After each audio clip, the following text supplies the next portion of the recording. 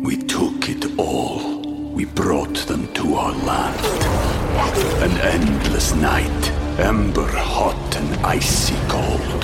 The rage of the earth. We made this curse.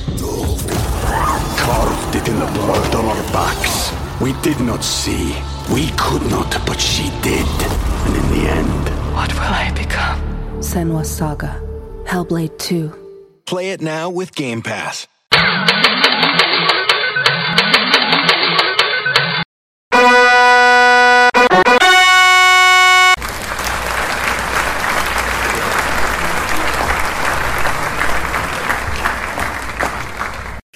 It's me, it's TRG, the Ramblin' Gambler. What would you do if I sang out of tune? Would you stand up and walk out on me? Lend me your ears and I'll sing you a song, and I'll try not to sing off key. I get by with a little help from my friends. Friends, welcome to episode 94 of our Casino Combat podcast. I am not going to sing you a tune. Don't worry. You don't have to press stop. Not going to sing you a tune. But I am going to do something that I do not do often enough. I'm going to start off today. I'm going to start this episode by thanking my friends T-Rex and Billy with the great last name for all the things they do behind the scenes to help me with our podcast. And then let me thank all of you who share your time with me and listen to my rambling. I appreciate each and every one of you.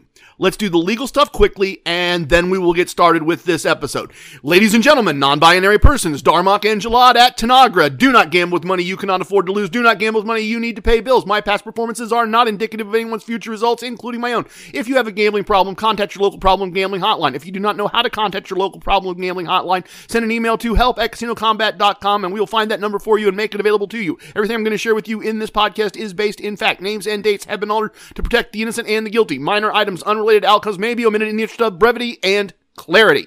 All right, that gets easier, but it never gets easy. 3 takes this week, folks. I think I took 3 takes the first time I ever did it.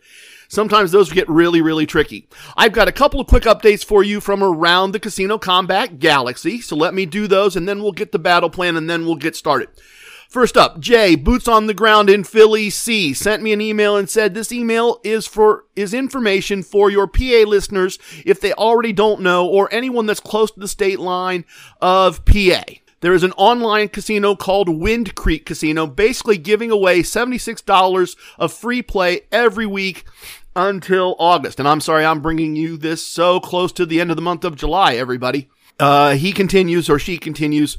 Basically, you deposit $10 and get $26 of free play. A smart player like yourself and the squad will play the $26, and whatever you win, plus your original $10, can then be withdrawn. That is a great tip. That is excellent. If you are in the Pennsylvania area, take advantage of that. That's a neat little hack that Boots on the Ground has found for us. I'm actually going to be in Philly this weekend, and I'm going to give this a try. This is a nice little tip. Thank you very much. I always appreciate when I get information like that, and happy to be able to pass it along to all of you. If you have a chance, take advantage of that one. Next, Inner Circle member Equine Ensign wrote to share some details of a trip he took to Atlantic City, and here's what he sent. Hey, TRG. I had a good trip to AC. This was a family trip, so time in the casino was limited to when it would not interfere with the family. Like I told you before, I like to try to win enough to cover my out-of-pocket expenses, and if I can come home with extra, that's icing on the cake. Yep, that is what Casino Combat is all about. If you're in a casino, cover the expenses, and if you can do that, great, and if you can win a little extra, that's even better, particularly on a trip that's not a gambling trip. E Squared continues, on this trip, I only played craps, 15-unit buy-ins, and 5-unit bets after the come-out. After the come-out roll, I would bet 1 unit on the field and 2-ish units on both the 6 and the 8. After the first roll, I would win 1 unit.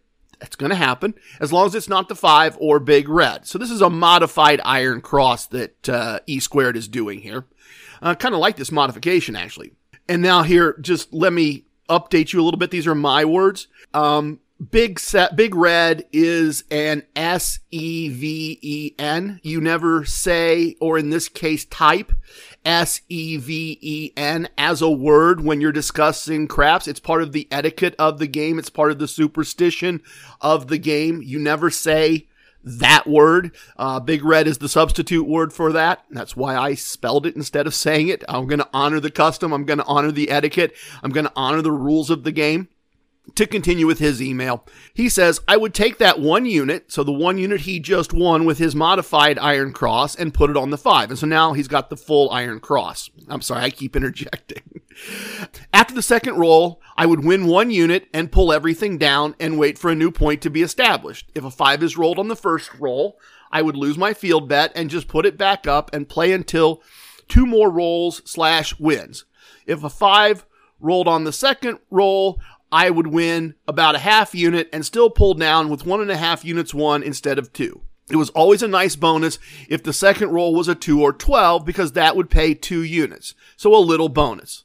If the 2 or 12 hit on the first roll, I would pull my bets down because my goal is 2 units and pull down.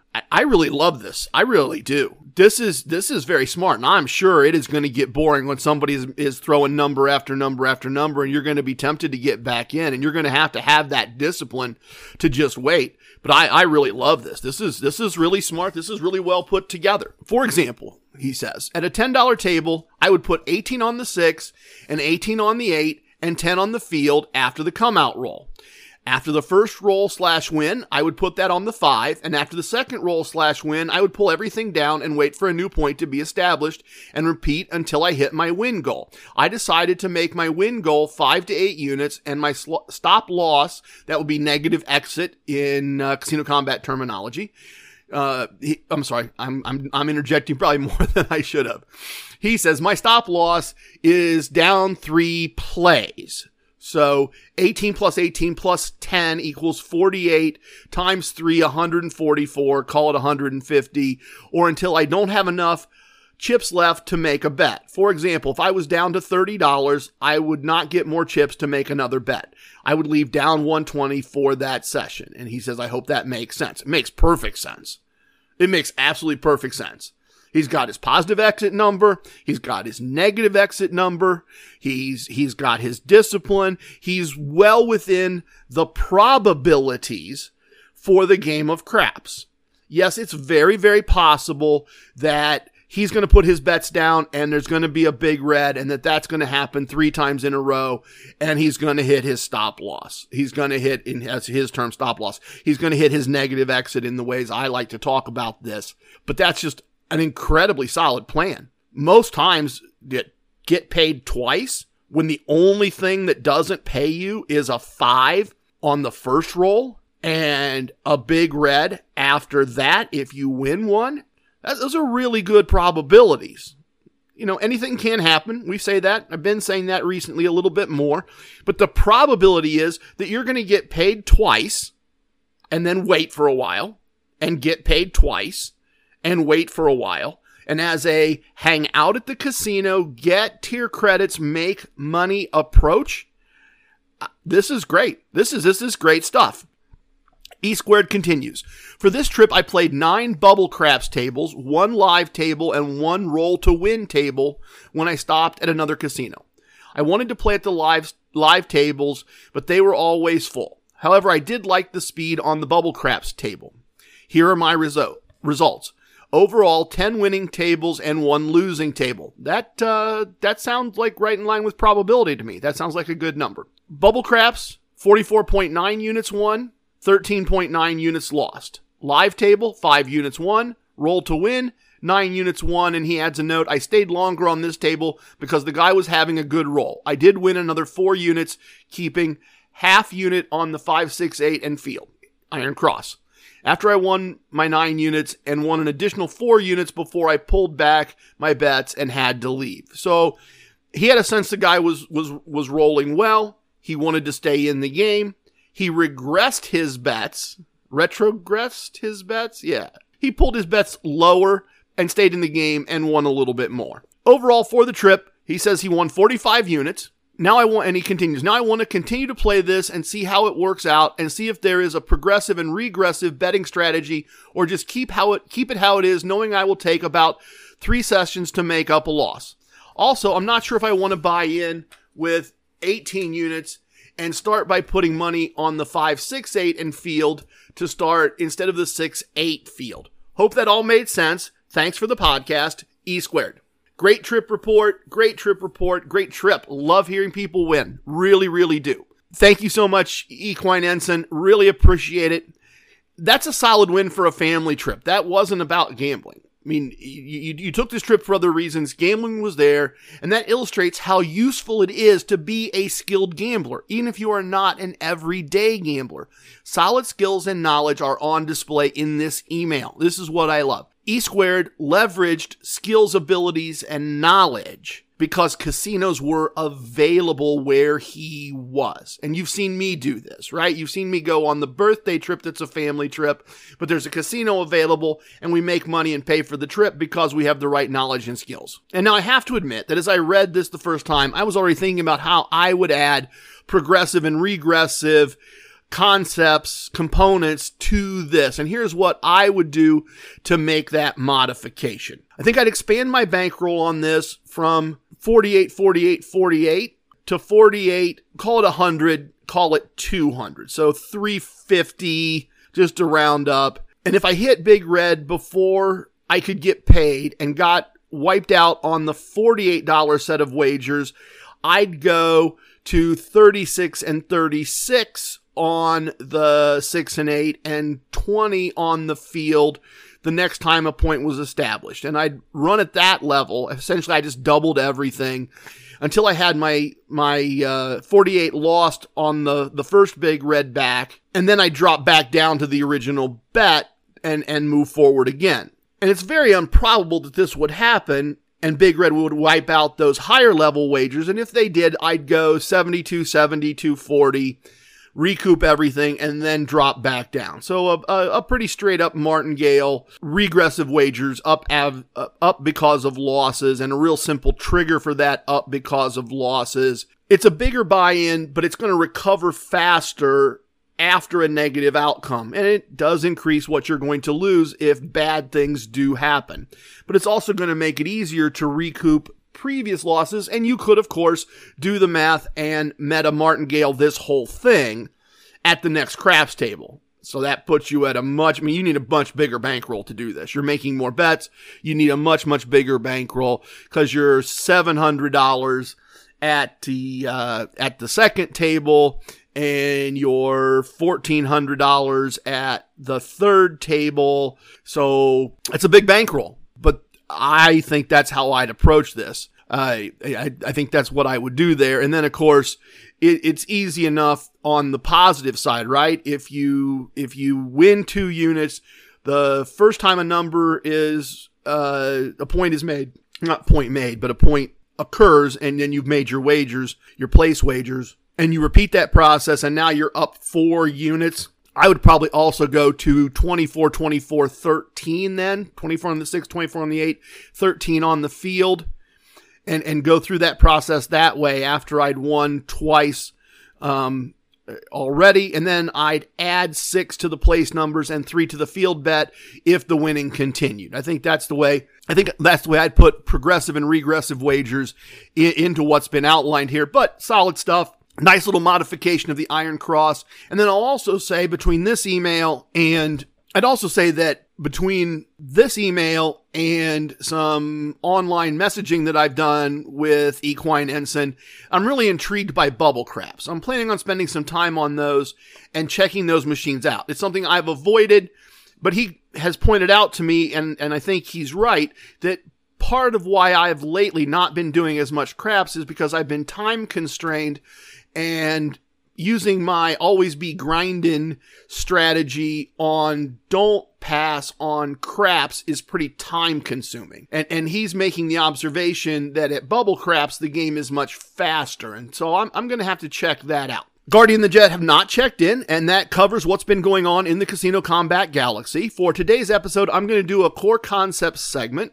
I want to talk today about the difference between beginner casino combat and PhD level casino combat, and a core concept segment seems like the most logical place to do it. I don't know if there's a perfect logical place, but it's an idea I want to talk about and unpack for you. And so I'm going to do a core concept segment and talk about the difference between level and knowledge and how that impacts how all this can be done. Then we're going to go and do a questions my son asks segment so I can respond to a listener's question regarding the handling of wins. I got a couple of little things I want to talk about there that are kind of question based. We will of course have a travel segment so I can share my outcomes for the past 2 weeks, as well as some observations and meaningful details.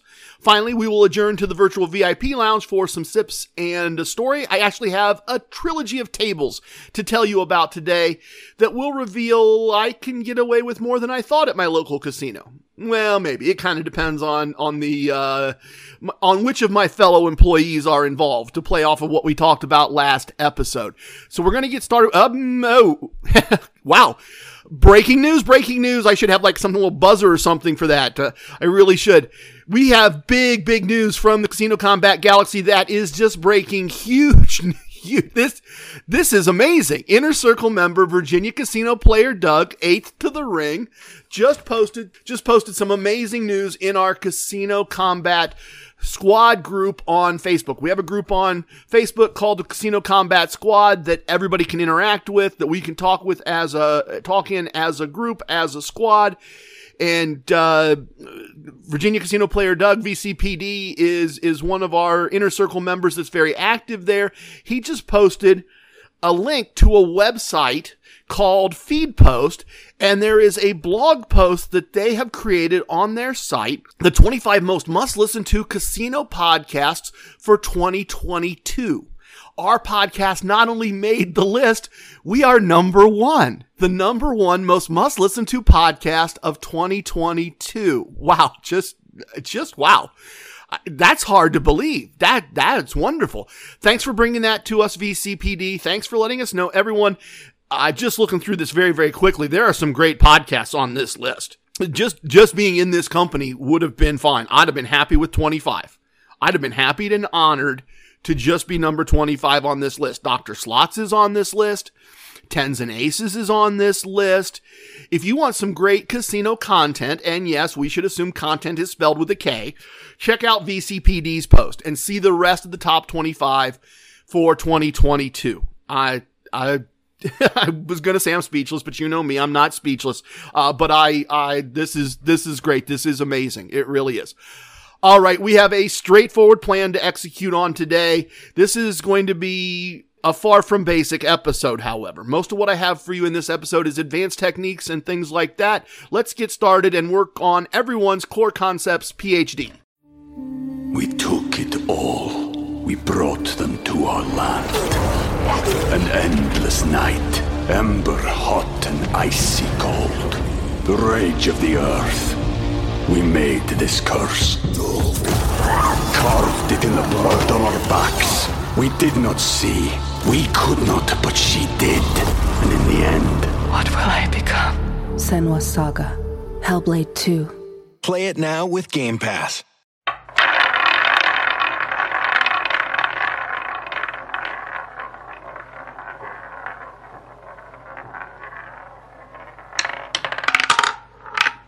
The core concepts of casino combat are the fundamentals of being good at the game of casino gambling. There is a blog post on the website, casinocombat.com, that discusses all the core concepts in detail. If you are new to this podcast, I cannot urge you strongly enough.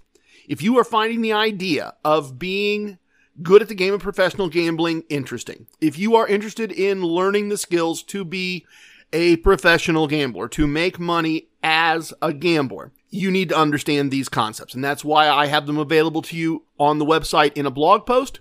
That is why on the Casino Combat YouTube channel, there is a playlist exclusive to the YouTube channel called Boot Camp.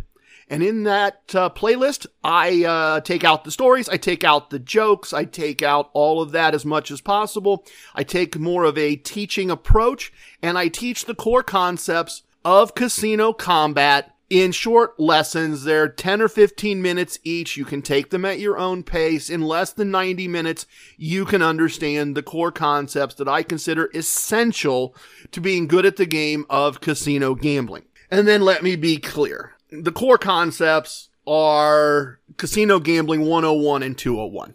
The beginner stuff. The basics. TRG Wagering System 1 is the basics. The beginner stuff. Add in the casino wisdoms, and we are talking Casino Gambling 301 and 401. I'm using, basic old school college terms for this. If we were liking this to a college course, then the core concepts and understanding them, TRG Wagering System 1 and understanding that would be your freshman year and your sophomore year of college. The casino wisdoms and understanding those, that would be your third and fourth year of college, your junior and senior year of college. TR Wagering System 2, Always Be Grindin', and TRG Wagering System 3, the Meta Martingale, are the graduate level of casino gambling. Those are the advanced topics. Those are the topics that are optional. You can be fine and you can be successful at the game of casino gambling by just doing the 4-year degree, if you will.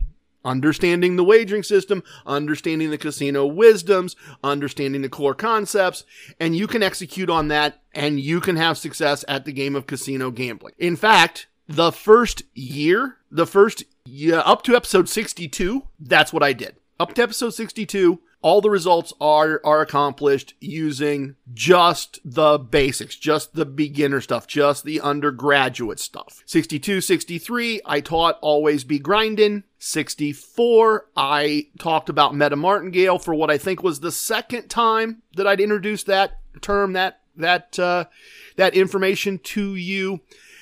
And I'm going to move on here and get past the intro to this segment. But let me mention that Inner Circle member Keeper of Wisdom went through and made sure that the list of casino wisdom numbers and the episode where they were introduced was accurate and correct. And we have, as a team, kept that up. You can go to the CasinoCombat.com website. You can go to the Fred section and you can download the Casino Combat Book of Casino Wisdom.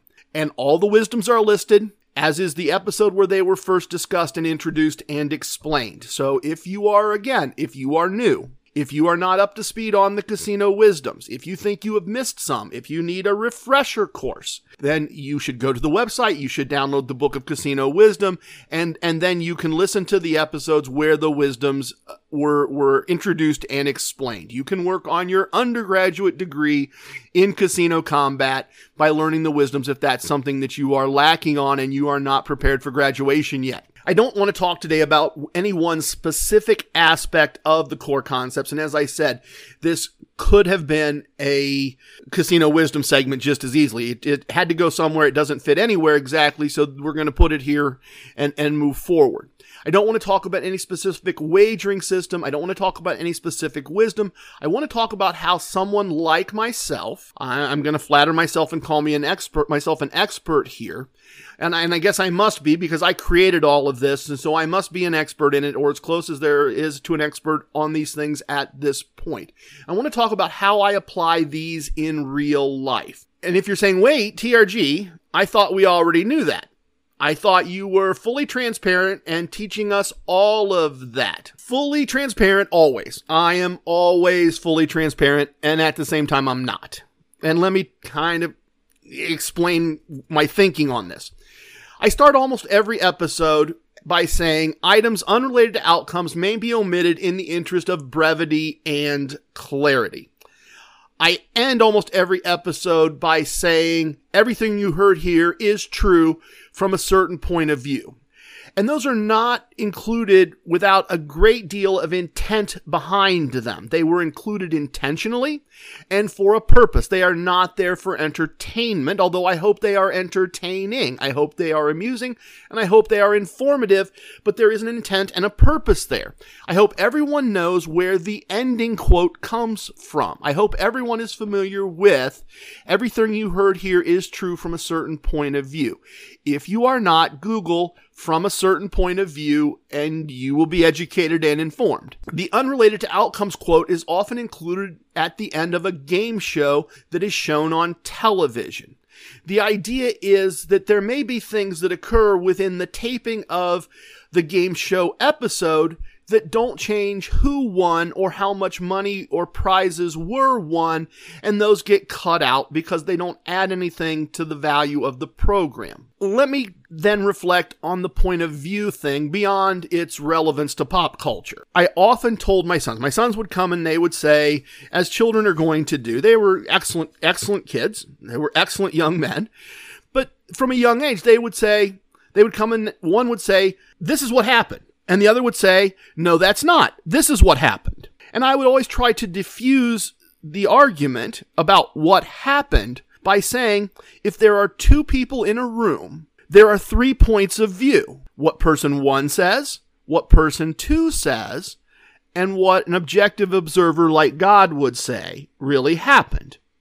And obviously, if there are 3 people, there are 4 points of view. And I suspect if there are 4 people, we reach the point where there are like 6 points of view. Everyone sees things a little differently. Everyone puts emphasis on slightly different places. When I illustrate and teach concepts and ideas in the podcast, I do that in what I hope is a simple, straightforward manner, as simple as possible. For example, I use $10 unit sizes to keep the math easy. I try to make everything black and white, clearly defined boxes. No shades of gray, very rigid, very mechanical when I'm illustrating concepts and ideas. It needs to be done that way for the ideas to be clearly understood. In my opinion, it needs to be done that way for someone who's just starting out. Obviously, these are all just my opinions on how to best present my material. And you can disagree. That's fine. You can say, oh no, TRG, you should be giving us the shades of gray. And I hope you know, if you've been listening for a while, that I'll be happy to listen to that feedback and try to make some adjustments. But what I'm sharing today is the idea that teaching, illustrating, explaining, I try to be very black and white, and I try to do that because I always assume, look, some of you are very, very accomplished gamblers. We just had an report or a trip report from Equine Ensign, our Inner Circle member, and it's clear that he's a very, very skilled gambler. He probably does not need the beginner level of this. Some of it probably, frankly, bores him and others who are very, very good at this. But I also know from feedback, I've had people who are accomplished gamblers who've said, oh, I never thought about it that way. That really helped me because I'd never thought about that aspect of things. So I always do my illustrations, my teaches, my explanations, my examples as if the person listening has never heard these ideas or had these thoughts. So having said all that and said it too many times and placed too much emphasis on it, the observed reality, if you sat on the cloud, the real clouds, if you had the top-down view, if you had God's view, regardless of your feelings about divinity or which God, but if you had a God's eye view of what I do, if you were an unbiased observer, you would see that my process is a bit messier than what I actually do, because that is how an expert, once again, in my opinion, the only opinion in this context that matters because I'm the one with the microphone, that's how an expert does it. A beginner shouldn't do it the way an expert does it. A beginner should do it the way I've taught it at the beginning level, and then as they get better, and that's why I'm bringing you this material today. As you get better and better, I don't want you thinking, oh, that's not the way TRG does it. And if we gamble together in real life, as is starting to occur, I don't want you to watch what I do and go, wait, that's not what you taught me. That's not what you said. ECE had this experience already. He's part of what put this in my brain when I got to do some gambling with him earlier this summer. He's like, what wagering system are you using tonight? And I said, well, I'm going to always be grinding. I always do. That's pretty much my go-to. They both work. I just like that one better. And then he quickly called me out as I had 2 winning hands in a row and then won the next hand. The hand after that, he called me out because from the illustration, from the clean, clear illustration, I had said, after 2 wins in a row, I go up by a half unit until I get to 2.5. And depending on the unit size, we've talked about this, depending on the unit size, that's true. But from a certain point of view, it's not true, because if the unit size doesn't lend itself to clean. See, if we use 10 as an example, right? We use a $10 unit size, then the up by half is very clean. We go 5, 5, 5, and we're at 2.5 units. When the unit size isn't clear like that, when the unit size is 25 or 35 or 75, up by half doesn't get quite as clean. It gets a little messy. And so as an expert, my preference, let's take 25 as your unit size. My preference, if I have a $25 unit size, is to go 25, 35 after 2 wins in a row, to go 25, 35. And if I win that, to go 40. Because if I win that, then up by half, which is to say up by $10, which isn't half anyway. Half would be $12.50, but the reality is messy when you're an expert. I like to go 25, 35, 40, 50, 55 to get to what I call 2.5 units at $25 units, because I'm not going to mess around with getting pink $2.50 chips. So the reality outside the illustration, the God level view of what I do, is not nearly as clean as what I'm describing. And if you're finding yourself doing some of that as you get better at this, that's not a problem. You just have to have a PhD level of knowledge about what you're doing and why.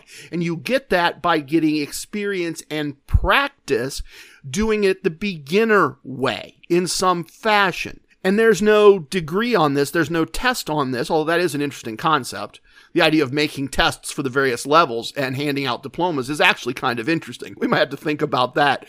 And I'm sorry, I'm just rambling now. You earn your PhD in Casino Combat by being so good that you can start going outside the lines a little bit, by going outside what I specifically tell you, and doing that with intent and purpose because you are confident in your skills and abilities. So let me give you some other illustrations. I'm now going to illustrate the messy part of what I really do. If you really watched me do this for a week of local gambling, I'm going to illustrate what you would really see. I'm going to illustrate what a PhD level of casino combat operations looks like. You see, buy-ins are not always exactly 10 units. Now, why do I tell you 10 units? I tell you 10 units specifically if we're playing blackjack, because I want you to have some extra chips left over when you make the last bet. When you bet that 7th unit, I want you to have a little money left, particularly at blackjack,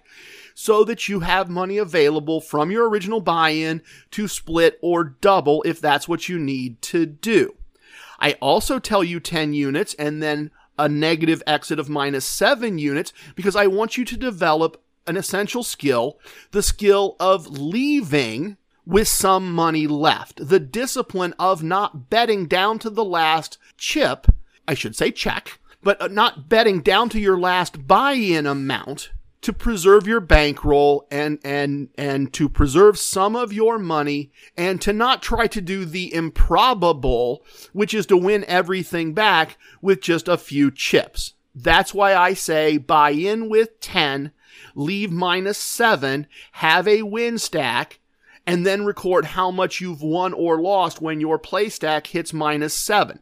That's what I teach. In the reality, I sometimes leave and I've won just a little, and then leave and I've lost just a little, and then leave and I've won just a little, and we're just kind of going back and forth. But the reality is sometimes that back and forth, I'm ready to buy in again, and I have 8 chips. And I'm not going to pull out the money to buy 2 more chips. I'm just going to play with 8. And I'm going to play till there's only 1 chip left. And I can do that because I have a pocket full of money, and then I have another pocket full of money that I won, and then I have a cloud safe, which is a bank account that I can get to with an ATM card full of money, and then I have a real safe full of money, and it's all money that was won, and money that's there to back me up if need be.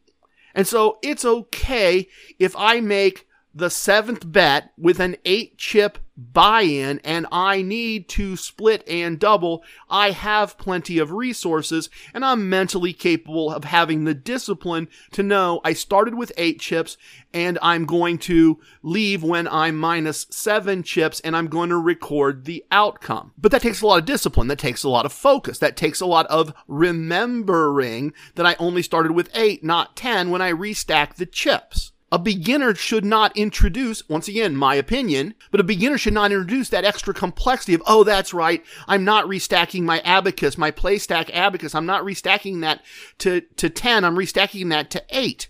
It is much easier to do it if your abacus always visually looks the same.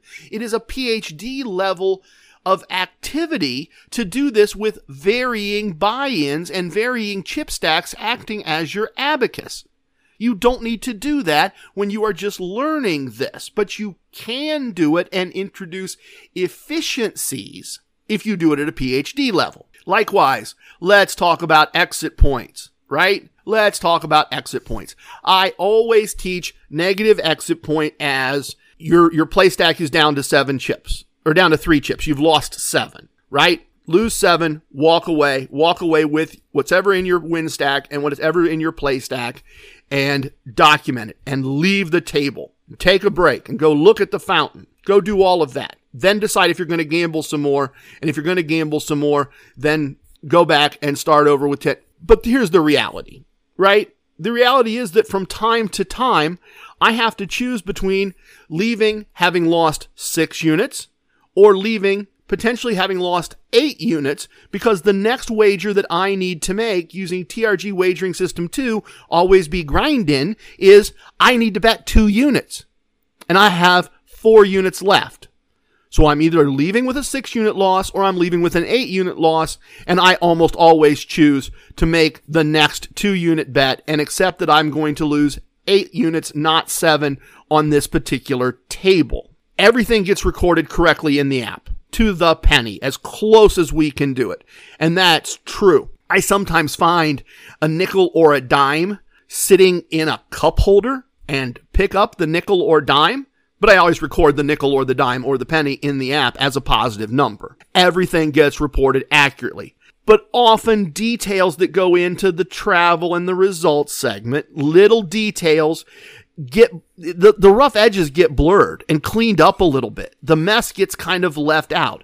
Everything isn't always as precise in the results and the travel part of an episode as they are in the teach. They just don't get shown that way.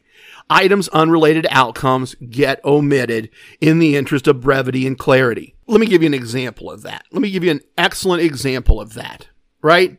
I'm not going to take the time every episode to say, oh, and at this one table, on this one hand, I needed to double, but I was short $2.50 of what I needed to double, and I didn't break a green chip down into 4 red and 2 pink in order to make the next bet perfectly. I didn't do that. I doubled for less, which is something that casino allows you to do. I'm cleaning that up. I'm just leaving that out.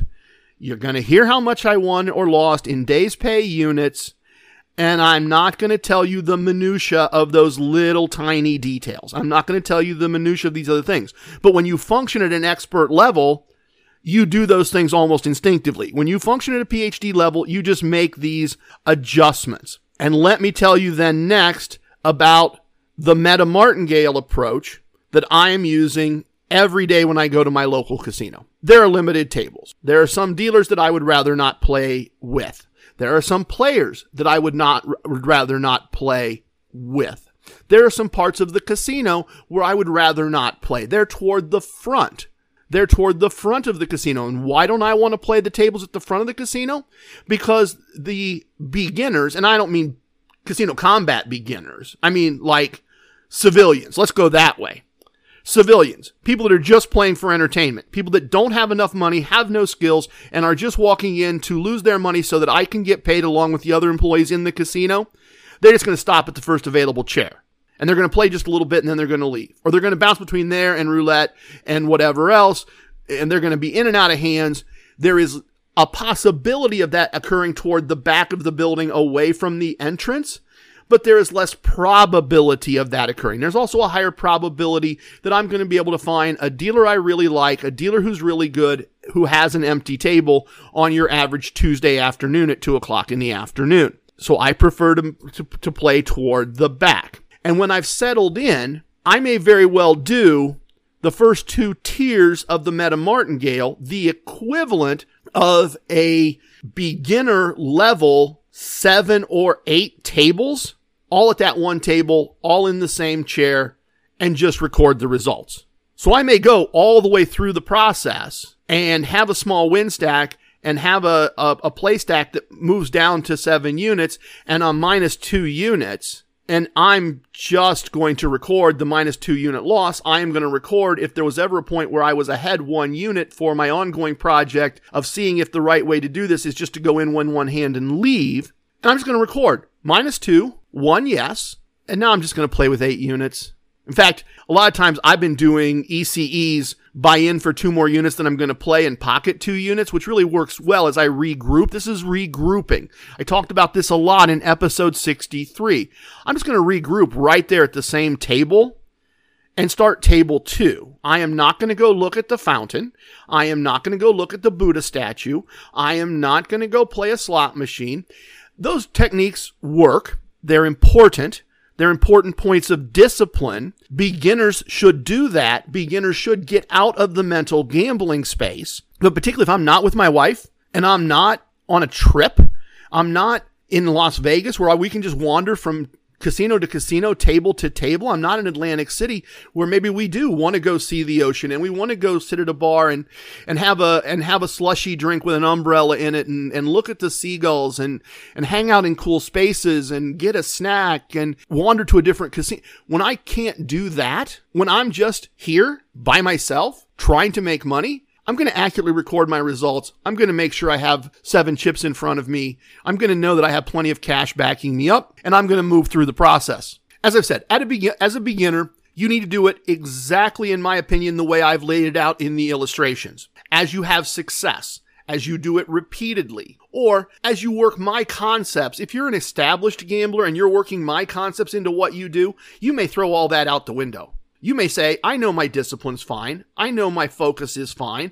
I know that after 10 minutes of gambling or 15 minutes of gambling and losing 2 bets, I don't really need to go through the whole ritual of taking a break and walking away and checking my mindset and all those things. And that's fine. Experts don't necessarily always do that. Again, that's kind of why I'm bringing you Core Concepts PhD level, Casino Combat PhD level today, to acknowledge that this level exists, to acknowledge that you can level up, as the youth say, to take a video game term. You can level up to the level where you do all these things, but you do them more quickly and efficiently.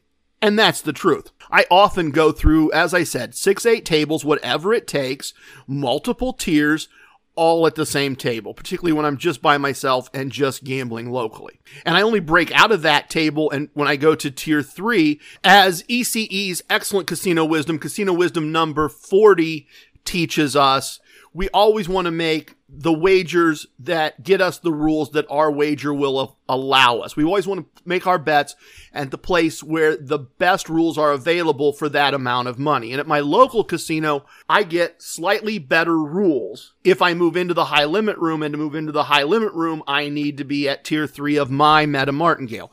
If your Meta Martingale would take you to high limit sooner, you should do that sooner. So that's why I often at my local casino do multiple tables, all at the same table, multiple tiers, all at the same table.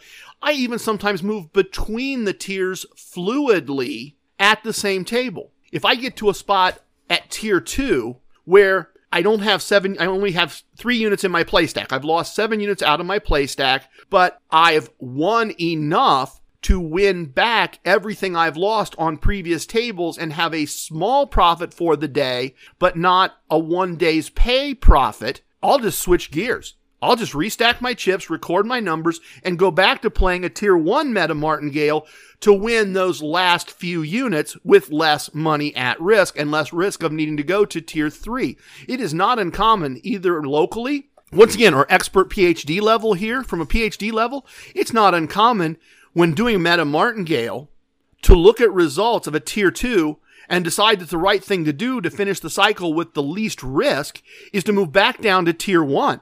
And then you might very well at tier 1 lose 7 units and look and go, oh, I've lost 9 units now.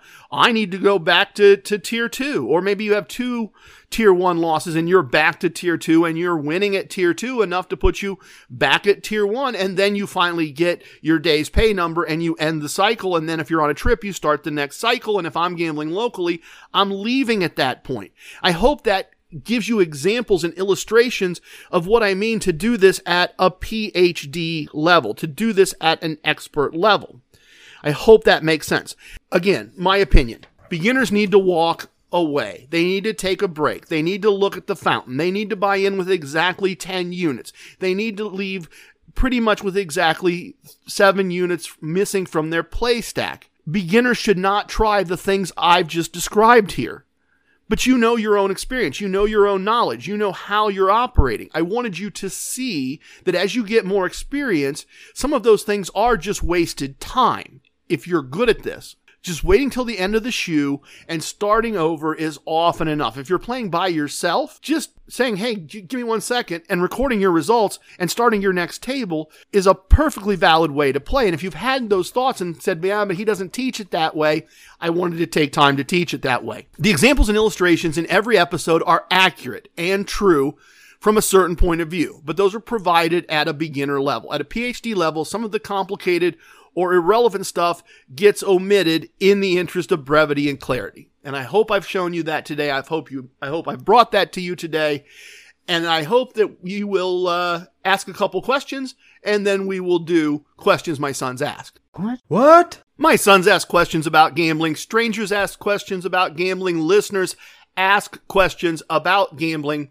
I've got a couple of questions to talk through with you today. And the first is almost more a story that contains a question that I think you should hear the answer to than it is an actual question. My sons actually do still ask questions about gambling. So let me start with a bit of a story, as I said, about a question the young squire asked me recently. The young squire is a digital nomad. He runs his company from wherever he happens to want to live. I picked him up at the airport recently so he could spend some time with the family before he heads to South America until the holidays. Now, the young squire is, from a gambling point of view, from a real world point of view, he is an amazingly interesting person in what he has accomplished at the beginning of his professional life. It really is. And as a dad, I'd love to brag about that, but that's not really the point of this podcast. The young squire has an incredibly high gambling IQ. He has an incredibly high gambling vocabulary, and that's probably because he's been discussing gambling with me since he was like 11. He doesn't gamble much. He doesn't particularly even gamble well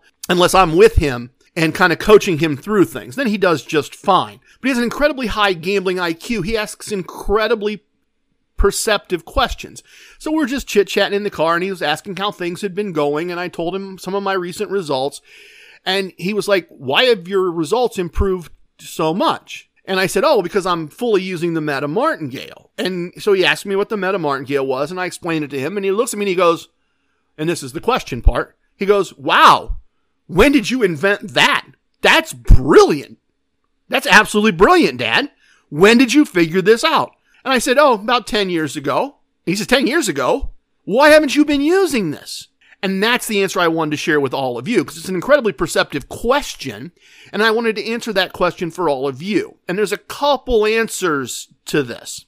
And the first is this. When I invented the Meta Martingale, I had 3 kids in college, and I was paying for some part or all of that college experience, and I was using winnings to pay their bills. I couldn't hold winnings as backup money. I couldn't hold winnings against future losses nearly to the level I wanted to, because often I'd have some winnings I'd think I was going to hold, and then one of them would have an emergency.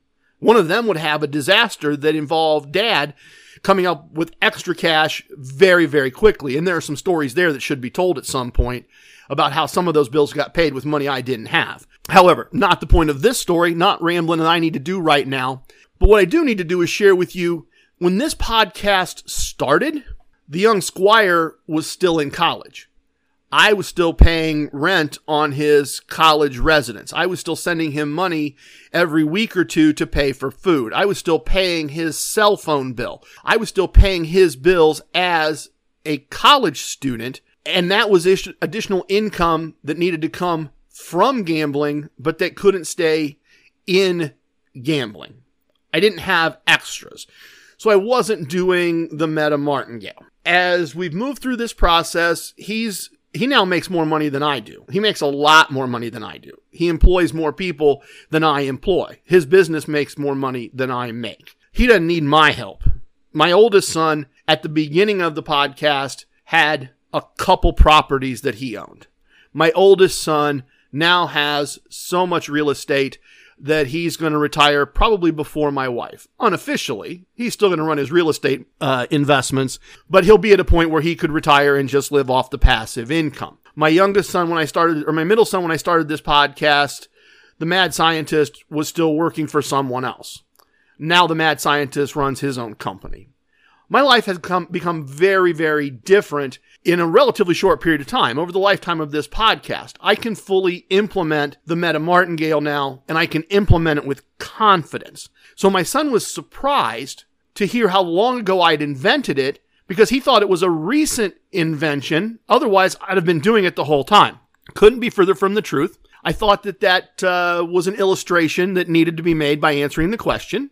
And then our next question for this segment is a bit more complex. Less of a story and more of a true question. So this question came in not from an in-person conversation, but from a listener email.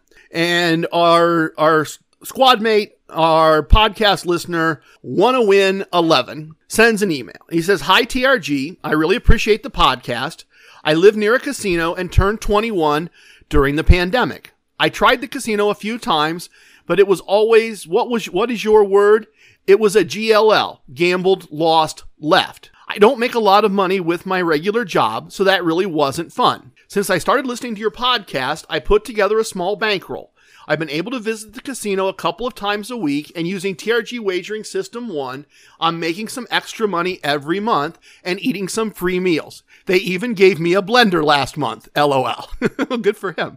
He continues, "I'm not winning enough to really need to follow your casino wisdom about big wins. I just put the money in my checking account and spend it with my debit card. My dad says that I'm going to get into trouble with the IRS and that I need to be ready to pay taxes on all of my wins. I have a friend who does pretty well playing poker, and he says that's BS. Gamblers pay their taxes when they lose. I don't need to worry about the IRS. I'm not emailing to ask you who is right. What I want to know is how to hide my winnings so I don't have to worry about any of this." Interesting. Very, very interesting. All right, WannaWin. And I sent him these thoughts. WannaWin, thank you very much for listening. Thank you very, very, very much for listening. And I'm so glad to hear that you are finding success doing the things that I've taught and talked about. And I'm going to put on the black hat. I'm going to put on the crook hat here in a minute. And I'm going to answer your question. And I'm not going to pretend that I have not thought about this from time to time, and I'm not going to pretend that I haven't had these conversations with other people. That wouldn't be fair. That wouldn't be honest. That wouldn't be right. I'm going to put on the black hat, and I'm going to answer your question. And I think it's a bad idea. I think doing what I'm going to describe in a minute is a horrible idea, and not because I'm probably old enough to be your father. I strongly recommend you track your winnings. You admit your winnings to the IRS, you put aside money to pay your taxes, and you pay your taxes. And you don't try to hide stuff from the IRS. That would be my advice. If we were sitting together somewhere, having a root beer, maybe not your dad's root beer, if we were sitting somewhere having a root beer, I would tell you this is a bad idea. And then the next thing I would tell you very, very quickly is that I am not an accountant. I am not a CPA. I am not a tax preparer. I am not a tax accountant. I am not a tax attorney. And you should not take advice in those areas from an old IT guy who happens to be good at gambling. I am a bad source for tax or accounting advice. Trust me when I tell you that. You should not be taking tax advice from me. No question about it. I'd be of the opinion that your dad is right. If you're not going to properly pay your taxes, I would not put winnings into the bank. I would not do that. I would not put any money in a bank account or really minimal amounts that could be accounted for in other ways. I wouldn't do it. I would not put winnings in a bank. I personally like having winnings in a bank so that I have money to offset future losses and I have money to get to with an ATM if I need to, so I'm not carrying a bunch of cash. I really like that, but I believe your dad is 100% right. And I know you asked me not to take sides, and I have heard your poker friends, I've had professionals, known professionals tell me when I have this conversation with them that they pay their taxes when they lose. So let me now get into answering the question that you asked. Your question was, how do you hide your winnings? Don't think you should. Not something I do. Not something I'd advise you to do. But let me answer your question. You just turned 21 recently, according to your email. So let me share an old dude secret with you. Something that my sons don't really know either. You can spend cash. You can. You can take your winnings in cash from the cage and then spend them on things you want or need to buy. It's easy. It's almost easier than using a debit card.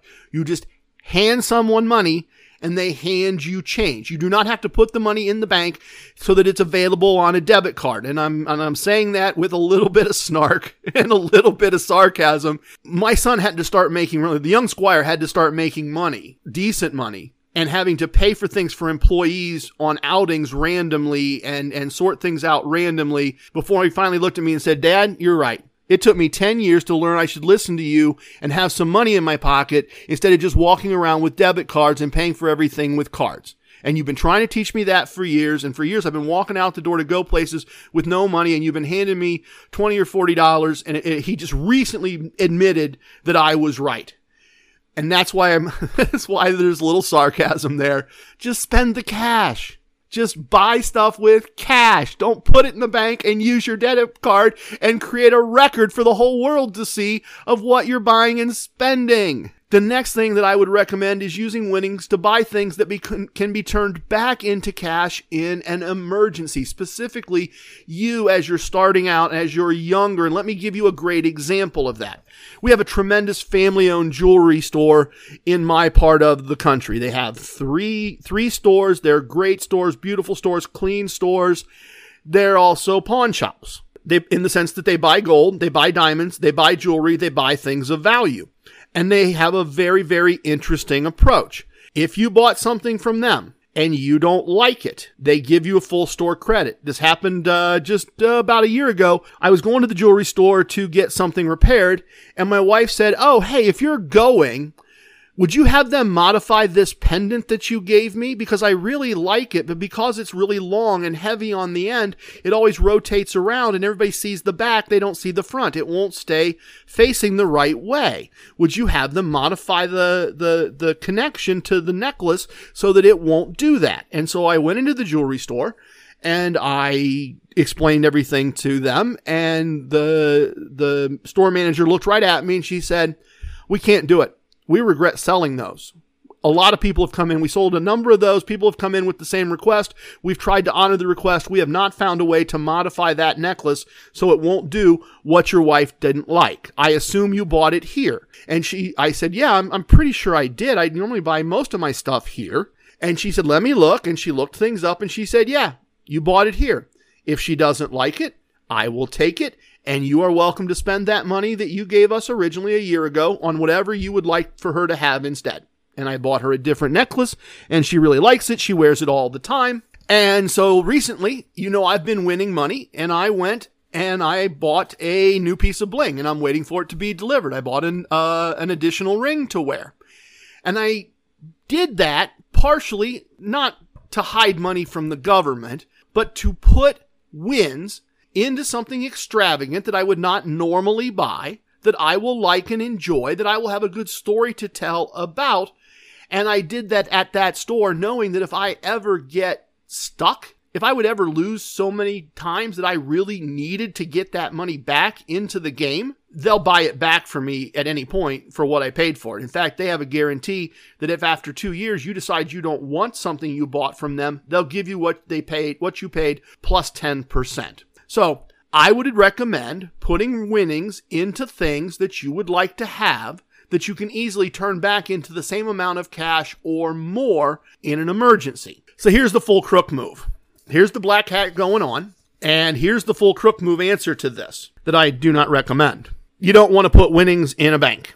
And you need a way to buy things with winnings. You need a way to pay bills with winnings. You need a way to do a variety of things with winnings. So, for example, suppose you have a credit card with a bank that has a brick and mortar location where you are. And hopefully that bank will issue you a credit card, and that credit card will have a reward system that gives you cash back or travel miles or something like that. You take that credit card, you pay bills, you buy things that you want to buy that require a credit card, right? You need to order it online. It needs to have a credit card. You want to buy a handgun. What the heck? Why not? So you buy the handgun with the credit card. The handgun gets delivered. You do a legal transfer. You now have a handgun. And you now, as you have winnings, you stop by the bank and you pay the bank with cash. Now, I suppose that, not being an IRS agent, I suppose it's possible that at some point, someone could have a question about where the cash came from to pay for the credit card.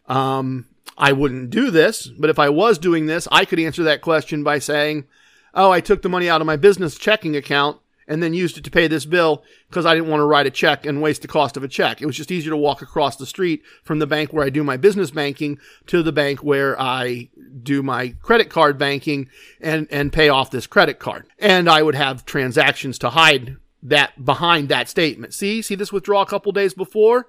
I paid myself from my business account, which I'm allowed to do. And then a couple days later, when I had a minute, I stopped by and paid off this card. I have the possibility of doing that and doing that in a reasonable way. Not something I would do, but it is a way to hide your winnings by using cash to pay for something that you can't pay for with cash. Another way that you can do this, if you have a grocery store near you that has a reward system, you could win money at the casino, then go to the grocery store and buy either 1, Amazon gift cards, or 2, Visa gift cards. Obviously, the Amazon gift cards get deposited in your Amazon account, but that is super easy. If you've never done that, there's a alphabetic code on the back of the card. You just rip the cardboard open the Amazon app on your smartphone, go into the gift card section of your account and scan card, and the phone on your card will read the code on the back of the card and put the money in your account. And now the things you buy on Amazon, you're buying with gambling cash. And for other things, to our earlier example, if you want less visibility to everyone, if you want to make this a full crook move, you can just buy an Amazon gift, a Visa or a MasterCard or an American Express gift card at the grocery store with cash. And I'm saying do this at the grocery store because then you give them your reward card, and then you get, in my case, where I could do this if I chose to, you get free gasoline. So you take the casino win that got you free fake casino money, and then you take that cash and you go to the grocery store where you buy Visa and American Express and Amazon gift cards, and you show them their reward card, the equivalent of their player's card, and then they give you rewards on their reward system that you can turn into groceries or gas. And I suspect, depending on where you live, there might very well be a big box of some type where you could do the same thing and get gift cards and get different rewards that might suit you better or get cash back. The idea here is that if you were going to pull this crook move, you would be layering rewards and free tax-free imaginary money on top of rewards and free tax-free imaginary money using money that you won through your gambling skill and used cash to buy assets that don't have to go through banks. So there's the black hat part of it. There's the full-blown crook part of it. The I don't recommend it crook part of it. Final thought, want to win 11. If you're going to do this, be careful. Now, honestly, everything I know says you have to make a fair amount of money to even get audited by the IRS these days, to even have them want to look into you and see if your bank accounts indicate you have been cheating the system and not paying your taxes on cash revenue. You have to make a lot and report a lot of real income to be audited. But there is something called a lifestyle audit at lower levels of income. If you appear to be living in a way that does not match up with your reported income, even if you make less than $250,000, $500,000 of reported income, you can get audited. Don't make very much money and drive an expensive sports car, you may get audited. And they may find this. And that is not a place you want to be. I do not advise you to do this. I am not recommending any of this. But I have a role as an expert to answer your theoretical question with theoretical crook moves. And I've done that, and I've answered it, and I've told you I think it's a horrible idea and you shouldn't do it. Okay, lecture over, dad mode over. Our travel segment is next, so let's ramble. Each and every episode of our Casino Combat podcast, I share my gambling results and experiences in casinos. And this episode, I'm going to cover the first 2 weeks of July 2022. And this is going to pretty much catch us up back to real time. And I am going to try to keep us in real time. And that's probably the third or fourth time over the course of this podcast that I've said I was going to do that and failed from extenuating circumstances. So let me set the stage a little bit here. Let me remind those of you who have been listening, those of you that maybe don't listen in order, those of you that might be listening on the first time, let me catch you up. I lost money the first 10 days of March, but had a nice win for the month. I made good money, cash profits in April. Good money, good money, cash profits in May. Amazingly great money in June. And so I went into July 1, I am feeling bulletproof. I am feeling unbeatable.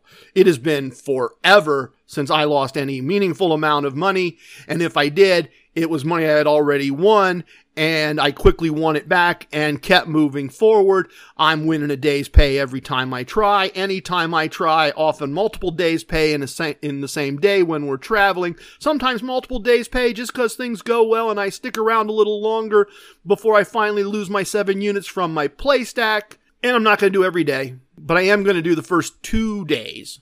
July 1st and 2nd. In fact, I'm going to do July 1st and 2nd kind of through the 4th in some detail, because there are lessons we can all learn from the first 2 days, especially TRG. TRG really has some things he needs to learn from this. I'm hoping all of you can learn from my mistakes, and then we'll get some value out of this, and we'll keep going. It's dope. July 1st, new month.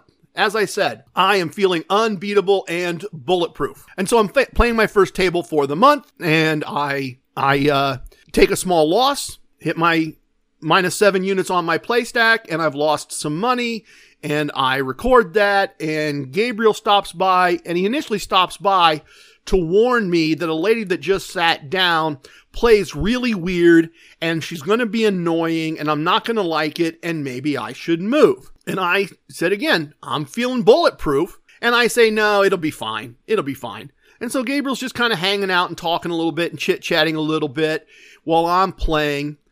And I start winning, and I start winning really fast. And Gabriel says, oh, I was going to join you for the next shoe, but you're going to be done and out of here. You're going to hit your number. And I said, no, I already recorded a loss. I've got a ways to go before I hit my goal. And he says, okay, and he sits down. But I reach my goal. I win every hand on the back half of the shoe. I finished the back half of the shoe at my 2.5 units multiple times, catching a blackjack, doubling and splitting and getting lousy cards and still winning. And I'm just bam, bam, bam. I'm just making money. I caught all that positive variance that we talk about or have talked about. I'm way over my win. I'm over my win goal for the day. I'm good. I won a ton of money in June. I really can't lose at this point. And Gabriel sat down, and I really enjoy hanging out with Gabriel, and we haven't gotten to do that in a while because I've been busy. And so I'm like, I got time. I'll just start another day. I'll just do another Meta Martingale cycle and hang out with Gabriel, and I'll win another day's pay. Well, I did another cycle, 2 losing tier 1 tables, and you've heard earlier in my PhD segment that I just did those at the same table, followed by a losing tier 2 table, just hanging out with Gabriel, followed by a losing table at tier 3 in high limit. Now, I did win a few, I won money before Gabriel and I sat down, so I did win some money there, and I did hang out with Heidi in the beer house on my way out, but a losing day to start the month. And that losing day happened because I was feeling unbeatable. No one is unbeatable. I should have taken my day's profit and headed out instead of sticking around just because Gabriel sat down. Or I should have just done what he did and watched him play while I enjoyed a beverage. I should have just reversed our positions. Dumb. Really, really dumb. And I am honored to be able to bring you the really dumb stuff I do so that you can try to not do the dumb stuff that I do. But July 2nd comes around. I do some work for some customers. I stop at the horse track. I pick up some stuff. I'm going and doing all the normal TRG stuff that I do, and I'm not really worried about the day before. Things happen. I made a mistake, and I make my way to my local casino. I end up at a fun blackjack table, fun people, a dealer I really like, and I reach a point, and it's in my notes, the value of being accountable. I reach a point where I am less than 1 unit away from being done for the day. And I am super focused on getting one more unit. And I am so focused on that thought, that obsessive thought that I need to make up for the day before by winning 1 day's pay, exactly 1 day's pay or more, that I forget Casino Wisdom number 37, which teaches us to have fun, but pay attention to the details. I'm having fun. I like the people I'm with. I got to get that 1 unit. I got to get that 1 unit. I got to get out the door. I got to start replacing what was lost the day before. And I missed the details in my own technique. I should have lost no more than 3 units and then recorded the results and then made my decisions about getting the final, call it 4 units, 3 units and some change that I needed. Instead, I missed the detail. And I played all the way down to 7 units in my play stack and didn't record the results, which meant I only had a very, very small win for the table, a virtually non-existent win. So I had to start over. And now I'm started over thinking I got to get that day's win. And that's 2 tier 1 losses, followed by a tier 2 loss, followed by a tier 3 loss in high limit, back-to-back losing days, and neither one of them should have been a losing day. Frankly, after the first losing day, I should have been happy recording a win just a little short of my goal and walking out a winner. And it should have been 2 winning days, and the binge should have continued, and there should be like another 10 days pay in my bankroll. Somewhere around there. That's probably more like 8. But yeah, I lost 8 days pay that I shouldn't have lost to start the month through just little small mistakes. And now that makes me sound foolish for doing the PhD speech earlier. Even PhDs make mistakes, I guess. So it's July 3rd. And now we're taking advantage of our vacation club, right? Our country club. We're going to take advantage. And we did cookout stuff with everybody on the 2nd. Did our cookout stuff then. Enjoyed family, enjoyed friends, enjoyed the grandkids. And on the 3rd, we went and did a comped brunch and got our gifts locally. And then went off to that MGM property that I worked so hard to get comped at. Off to that MGM property, 2.5 hours west and north for 2 comped nights. And we didn't do the stop at the little My Choice property. We enjoyed brunch instead. I mean, always be casinoing. Sure, we have a Casino Wisdom, ABC, always be casinoing. And that's true. But our free bets were small and brunch was more valuable, and we enjoyed the brunch and we got our gifts and we went to enjoy our 4th of July.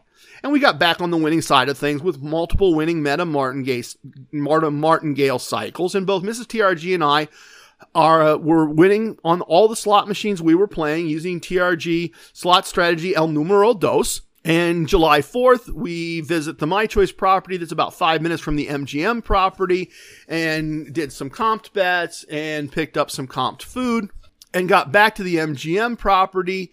And we asked and were told that our room was on the wrong side of the building for us to see the fireworks display that were going to be set off at the baseball stadium. We'd heard about that on the radio, but we had a great idea. We went ahead and gambled until it was almost dark, until the sun was going down. And then we went to our room, ordered room service. And since we were in a big city, our idea was correct. All of the suburbs around the city were all having their own fireworks displays for their own communities that lived there. So we had beautiful fireworks as far as the eye could see, 180 degrees in both directions. We saw the most amazing fireworks from our hotel room, enjoying our room service, admittedly enjoying some cocktails.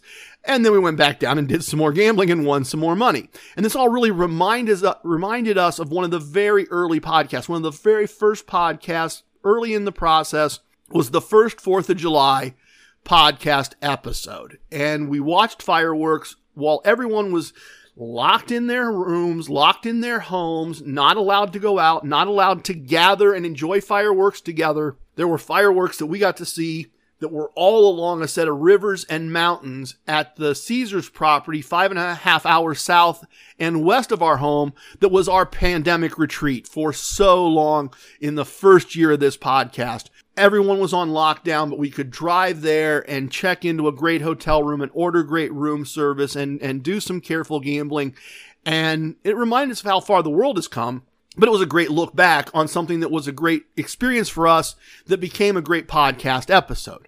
And we headed home on the 5th, and we had a small profit for the month of a couple days' pay. So despite 2 losing days that should have been winning days, we were still in good shape for the month by day 5. I gambled locally the rest of the week, a week that saw the second half of our former move sorted out. We had about half the house packed in storage, and the little pod thing was delivered, and movers came and unloaded the rest of the house. So after a number of very long weeks, we had a couple of very long days in the middle of the week to kind of sort out the rest of the move. And I want to tell you about those days because I think they are a very important illustration of all of this as well. And maybe I'm a little fanatical about this, or maybe I'm just focused. And I guess once again, like Heroes and Crooks, you can make that decision. So they unpack the pod, and unpacking the pod means supervising the movers and telling them where to put stuff, and then unboxing stuff, and then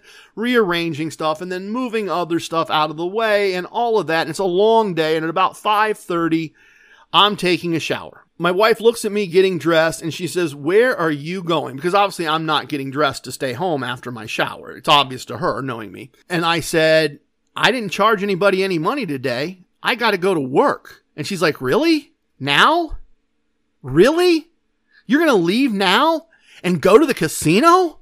And I said, "I'm not going to the casino. I'm going to my job at the casino, just like any other employee would." "Yeah, I am. I don't want to. I want to put on comfy clothes. I want to pour a bourbon. I want to sit down on the couch, and I want to fall asleep after 2 sips of bourbon and be done for the day. But yes, I didn't make any money today. I can't have weekdays that I don't make any money. I need to go to work." And I was fortunate. The entire process took less than 80 minutes. I drove 30 minutes down.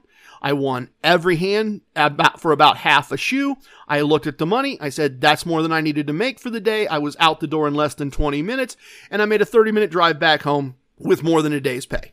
The following day, the work-life mix was a little bit different, but it was a similar late visit, a similar visit that my wife was going, "No, you don't need to do this. We're fine." And I said, I need to do this.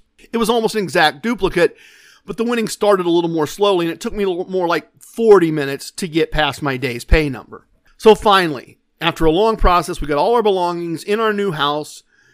We took a Sunday evening trip to our home casino for a comped room and a comped meal.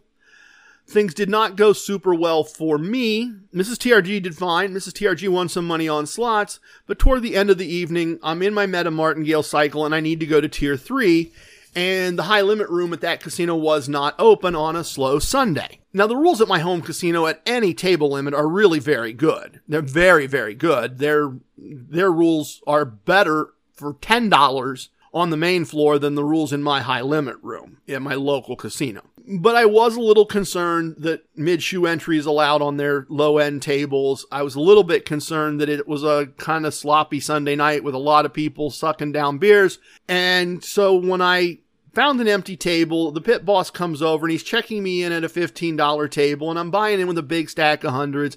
And I said, I'm going to be betting a good bit more than the table minimum. Would you be able to move the minimum up some so I don't have people just jumping in and out for a hand or two? Casino wisdom number 77 teaches us, if you don't ask, you don't get. And that is often very, very true.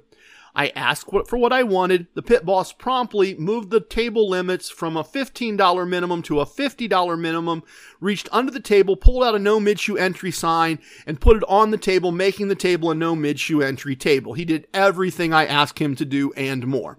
And eventually another gentleman and his wife did join me to start a new shoe, and that was fine. We won a lot of money. We had a good time gambling together at a higher level, and I finished the Meta Martingale cycle and then played a little more and finished with a nice profit. I finished up the rest of the week gambling locally, collecting comps, collecting various things, and despite a horrible start, we are right on track.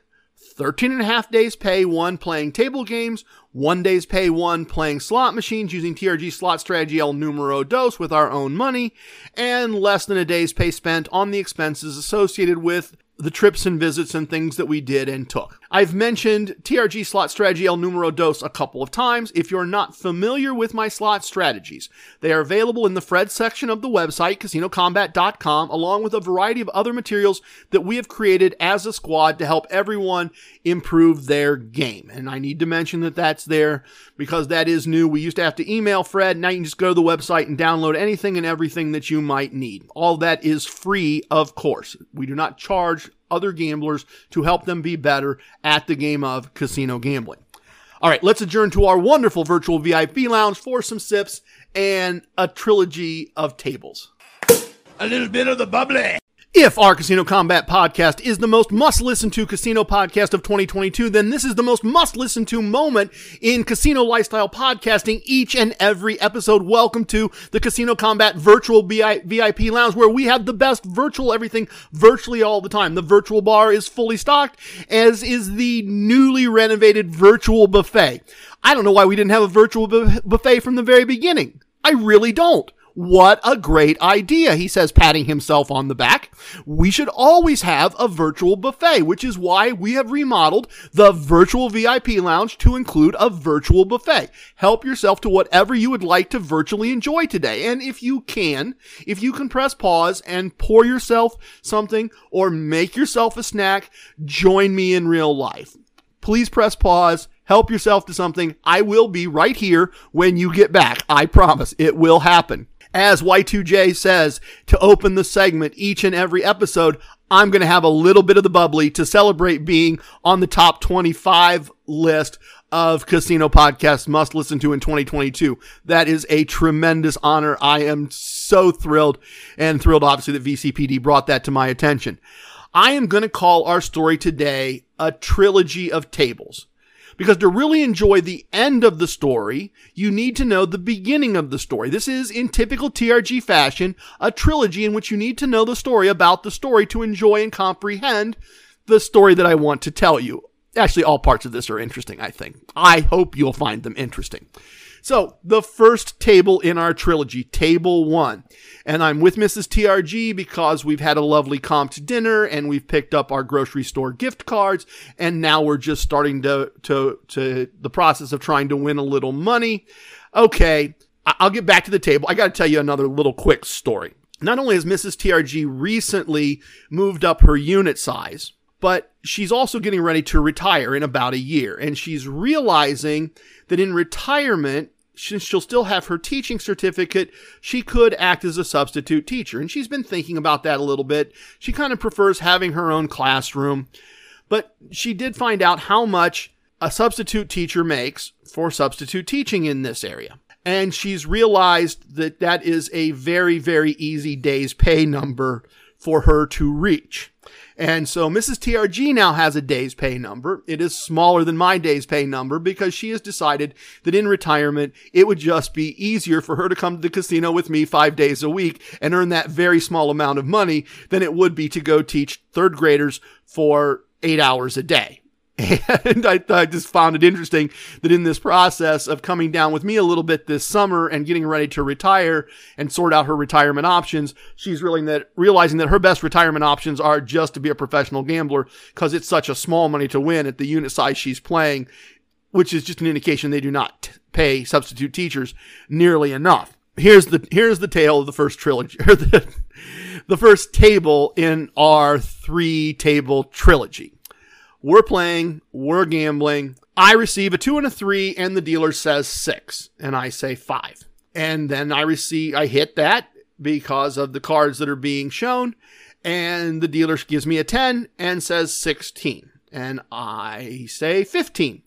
And she follows that with a 2 when I request a card, and she says 19. And she turns over her cards, and she says the dealer has 18, pay 19, and she pays me. So at this point, I've corrected her 3 times. She said, I have a 2 and a 3. She said 6. I said 5. She followed by a 10. She said 16. I said 15. She followed by a 2. She said 19.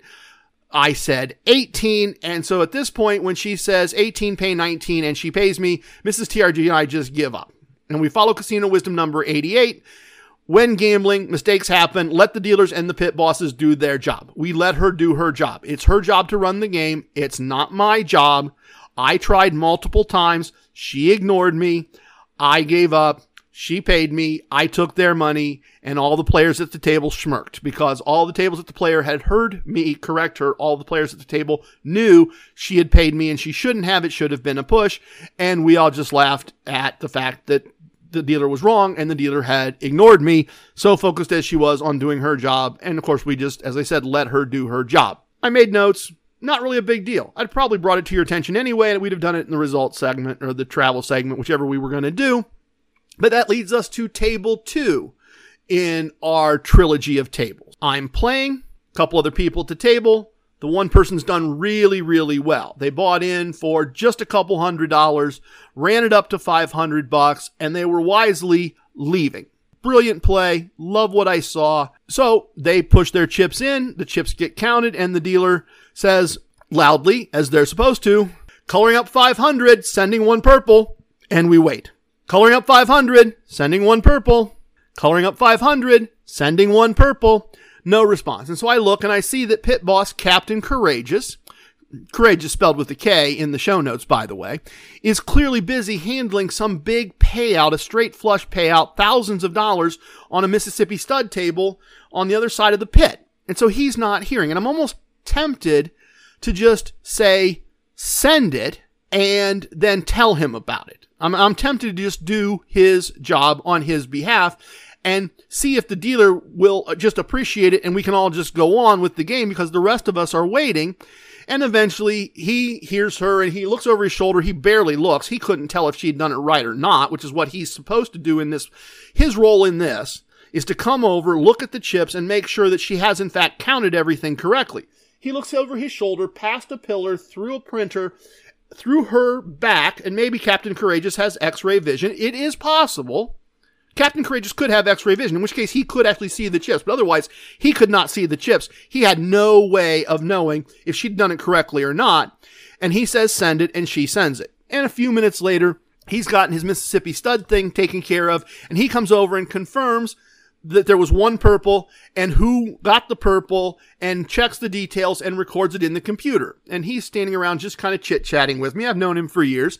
And I say, I almost just went ahead and sent that because you were busy. And he looks right at me. He says, the pit bosses and the dealers would all appreciate it if you just handled some things like that for us. We'd all be fine with that. It's no big a deal. He goes, just don't send anything larger than a purple chip. Don't send any orange chips or gray chips, and make sure you tell the pit bosses so they can get things recorded correctly. But otherwise, thanks for helping out. We all know you know what you're doing. And I say, well, I probably shouldn't tell you this. I don't want to get anyone fired.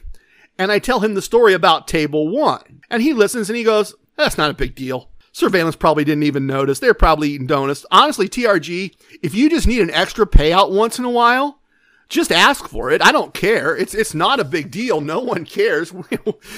I'll be happy to just pay you out extra sometimes if you need it. And I say, okay, then I'll keep that in mind. And a few minutes later, another player buys in with 3 black chips. They bring 3 black chips to the table. They hand them to the dealer with the player's card, and the dealer puts out the green chips that go with it and says, changing 3 black in. And then a quick pause. Changing 3 black in. And then she looks at me with her eyebrow raised. And I realized I'd missed my prompt. And I say loudly, 3 black, bring them in. And Captain Courageous, several tables down, very loudly says, "Don't make her ask next time twice, please. Just handle it the first time." I say, "Heard. Sorry." Okay. Table 3 of our trilogy. Fast forward about an hour. I'm in high limit. I'm doing tier 3 of the meta martingale. I'm doing fairly well.